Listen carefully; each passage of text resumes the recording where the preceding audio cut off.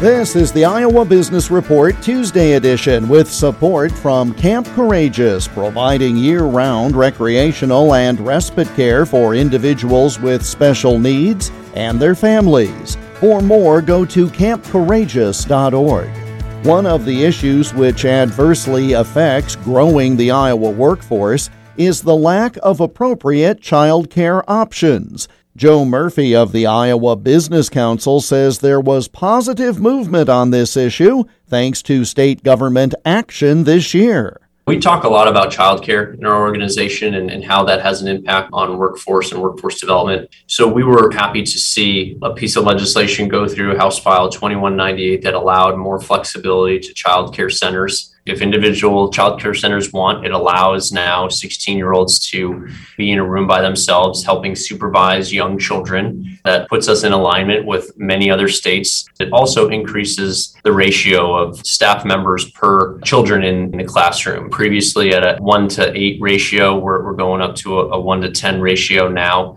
That puts us well in line within the federal guidelines. Iowa's regulations were actually more onerous than what the federal guidelines had stated. And so this provides more flexibility for childcare centers. It allows them opportunities to invest in their workplace and bring in additional help if they need it, and will be just a small piece in the overall childcare challenges that we're facing as a state.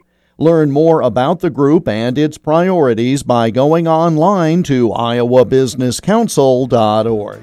The Iowa Business Report is presented with support from Camp Courageous near Monticello, Iowa, celebrating its 50th anniversary with a 1971 VW bus raffle. For information and to purchase tickets, go to campcourageous.org. I'm Jeff Stein for the Iowa Business Report.